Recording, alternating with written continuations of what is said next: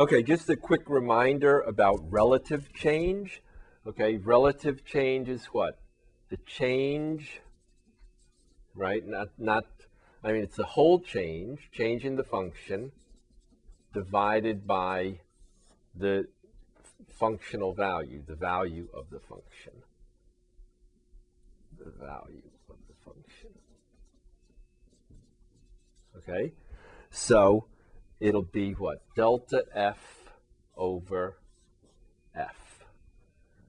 Right? Now, we talked about this previously, right? But I just give you a reminder because we're going to do an example now where we approximate the relative change using differentials.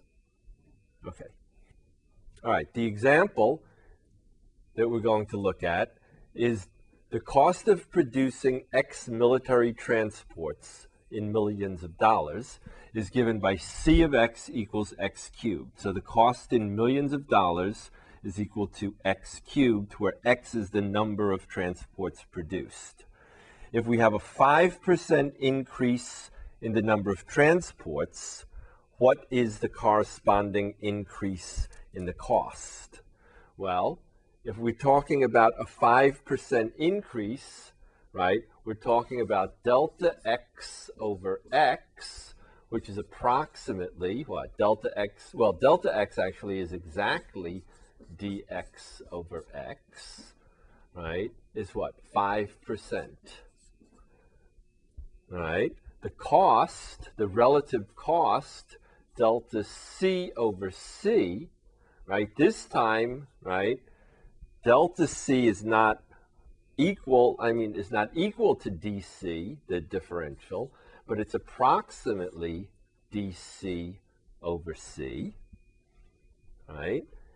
dc is what? dc is dc dx times dx, right, over c, right? If our cost function is what? X cubed, then we have what? dc dx is what?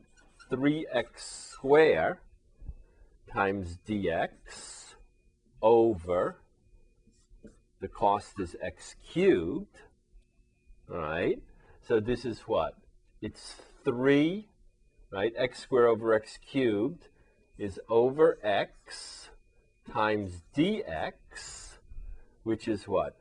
3 times dx over x, right? This is what? The relative change in the number of transports, right? This is the 5%. So this will be 3 times 5% is 15%. Okay, so we have a very quick, easy calculation that tells us that if the number of planes or whatever kind of transports they are, right, if the quantity changes by 5%, if we make 5% more of these things, then the cost in this example will increase by 15%, right? And that was a quick computation. This is not exact because, of course, we used what? The differential dc to approximate the actual change in cost delta c.